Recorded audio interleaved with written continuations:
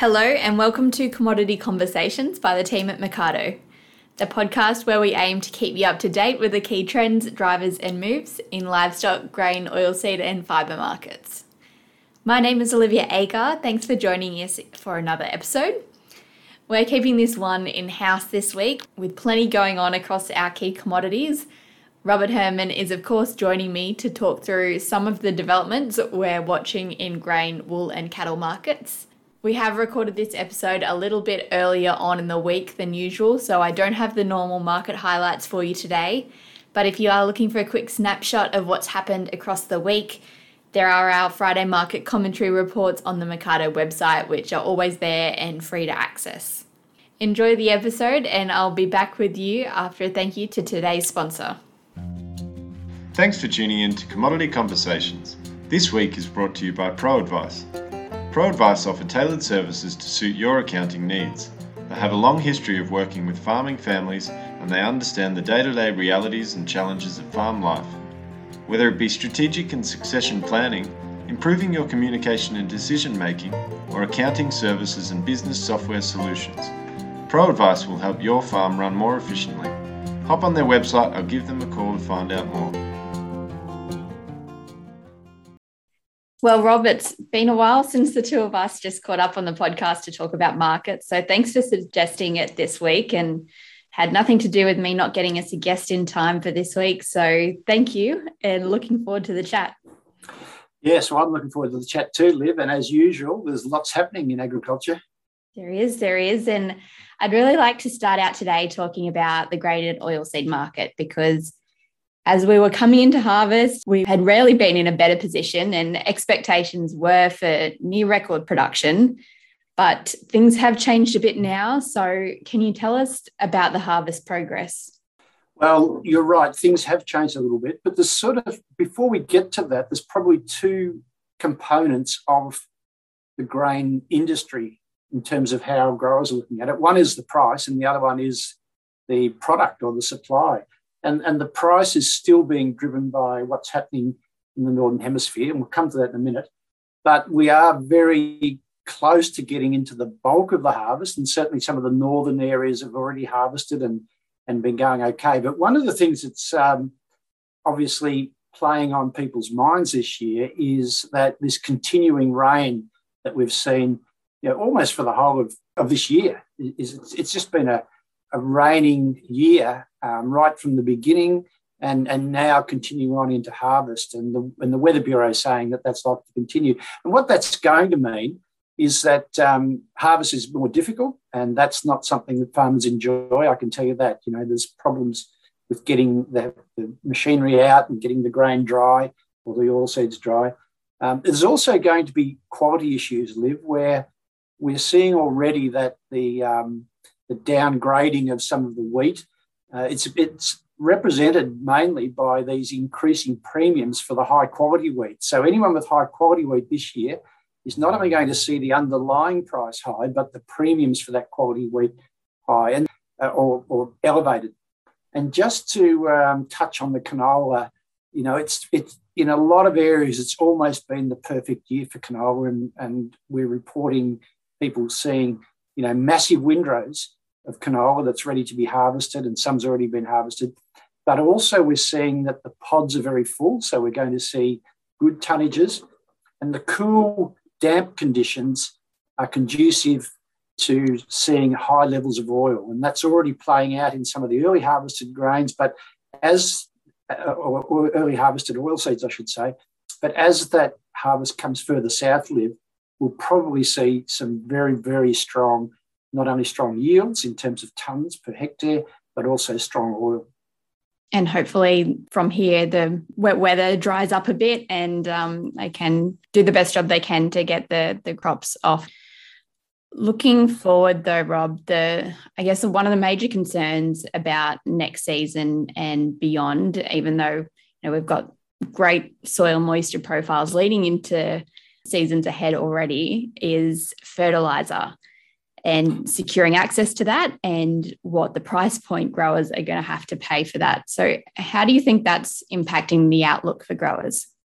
Well, it's a really good point to make, Liv, and isn't it classic farming situation where when everything's going really well, all of a sudden something comes out of left field, and certainly the fertiliser cost, the fertiliser prices are coming out of left field, and in that they are very elevated. And we both sat in on a presentation from our Canadian counterparts this morning who have a really good handle on this, and some of the escalation in prices that they were showing are really hard to believe how much it has jumped. It's been driven by tightness of supply or the tightness of the equation between supply and demand. And so you've got countries that are trying to secure supply now, and so they're limiting exports or they're increasing their imports, and that's tightening up the whole space of fertiliser. But we haven't really seen it impact as yet on Australian growers, because the big demand for fertiliser will come next year, of course, from February onwards. Already some farmers have secured their fertiliser, but there will be a lot that haven't. And that's going to play on the farmers' decisions in terms of how much they put out, how much fertiliser they purchase and put out, and not just the DAP and the MAP fertilisers, but also the urea and the nitrogen fertilisers. And of course, that will have an impact on yield. And to what extent is yet to be decided. But it just is another situation where we're going to have to watch carefully what happens, because if that tightening of yield or reduction of yield is global because of lack of fertiliser, then we're going to see prices sustained. So that's a positive, but it's going to mean also that the price of fertiliser is going to remain elevated. So that's going to be a real challenge for not only Australian grain producers, but all users of fertiliser, whether they're livestock producers or whether they're grain and oilseed producers. Yeah, it's a really interesting situation that it is impacting all around the globe. And there have been very few times in history that we've seen that sort of situation play out. So it'll be interesting to watch how long it does affect supply of those inputs for, and what impact it has on future production. But Rob, I do want to move over onto wool now. So what can you tell us about what's been happening in the wool market in recent weeks? Well, for the year, we're just slightly down on bales sold per week, just by about 1,000 bales. So, and I don't think it's a case of actual supply or stocks building dramatically. I think it's just that farmers are just slowing down their sales a little bit as the market softens.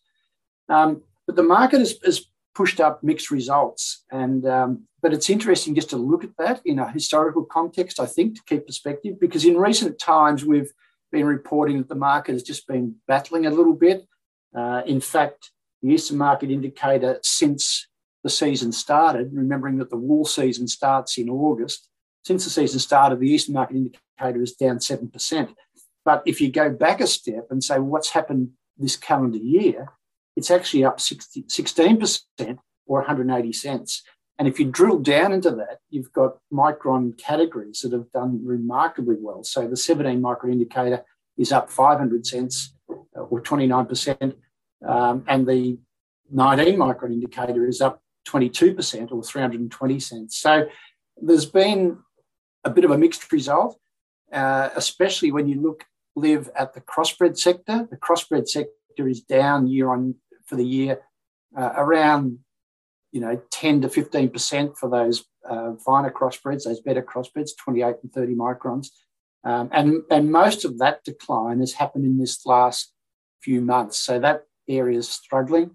But look, overall, we've got a pretty sound wool market. But I'd have to say that they are mixed results a little bit. It's an interesting point, and I know Andrew Woods does a lot of work on those premiums between different micron categories and how the supply change between seasons affects that. But the other question that we're getting a lot is about premiums for quality schemes. So the RWS wool is one we've spoken about recently.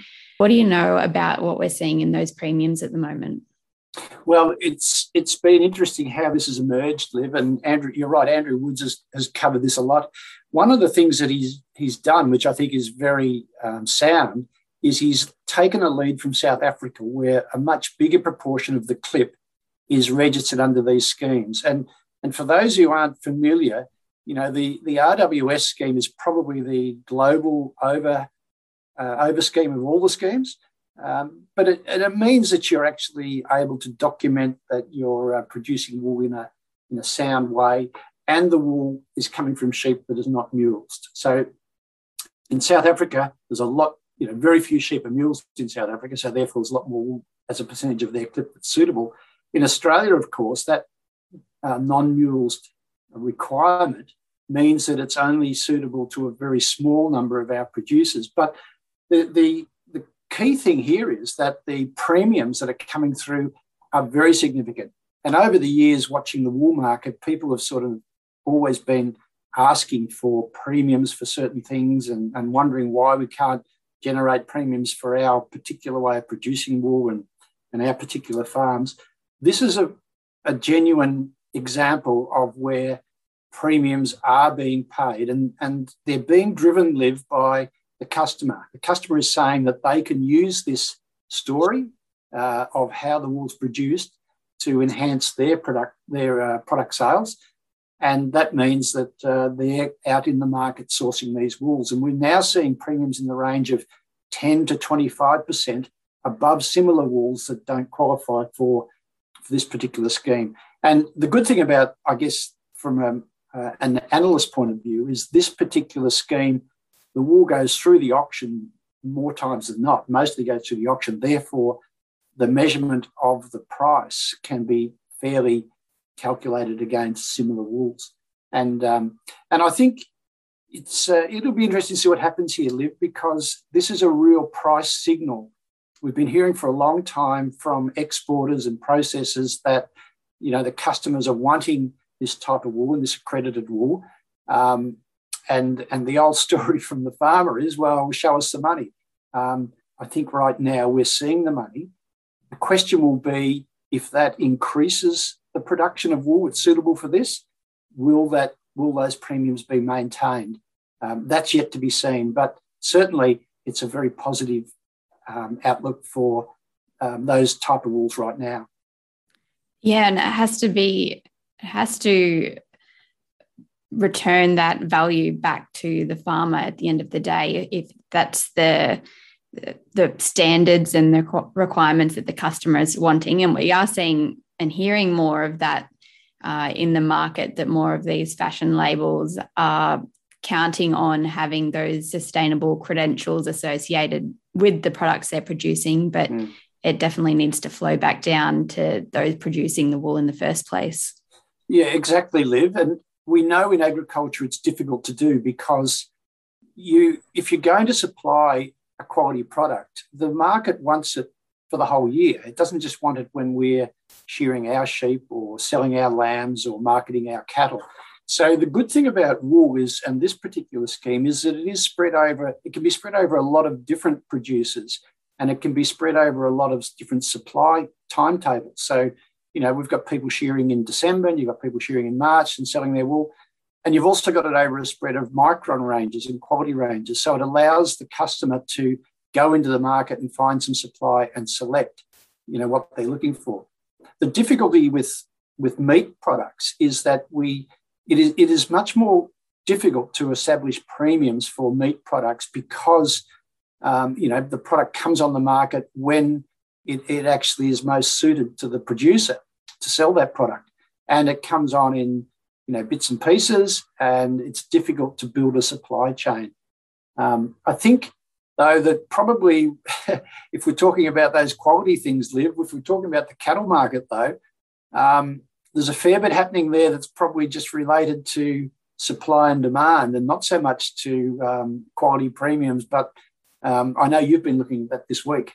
Yeah, absolutely. I mean, the record prices are definitely front of mind for all, and all over the headlines, with sale yard cattle and cow prices just driving further and further up because of all this East Coast rain in recent weeks. But one of the important things in the cattle market story is supply. And the latest quarterly data we got from the ABS just last week has shown that the herd rebuild in Australia has intensified. So, Rob, when we talk about the herd rebuild, it's the female slaughter ratio that we look at because it's the best indicator we have of whether producers are holding on to females to breed and grow their herd. And it has a really strong relationship with whether the herd is growing or contracting. So with the data that's just come out, it shows that the female slaughter ratio was at 44%, and a female slaughter ratio of below 47% is sort of the threshold that we use to say that the herd is in a growth phase. So we're well and truly in there now, and it's definitely gotten stronger since last quarter. But it does have a few implications, and one is that the herd growth is expected to be very strong this year. And MLA's latest projections are tipping that the herd is supposed to grow at 7% this year. And that matches back to times like in 2011 and 1994, where we really saw the rebuild happen at a very fast pace. But on the other side of that is your slaughter rates and the supply projections, which have been lowered again by 5% down to 6 million head slaughter for the year. And to compare that back to last year, it's 16% lower than last year's slaughter. So it does a lot to explain the price of the cattle that we're seeing at the moment. Do you think, Liv, and I know this is speculative, but if the herd is growing, and your figures are telling us that it is, then it's going to mean that production is going to increase down the track. So that is going to, present a whole new set of scenarios for the market to absorb if these females that are being held are all going to produce additional beef down the track. How far behind where we are now compared to other years? How much can we increase before we start to see some real impact on demand or an oversupply of beef? Are we anywhere near that, or what's happening globally?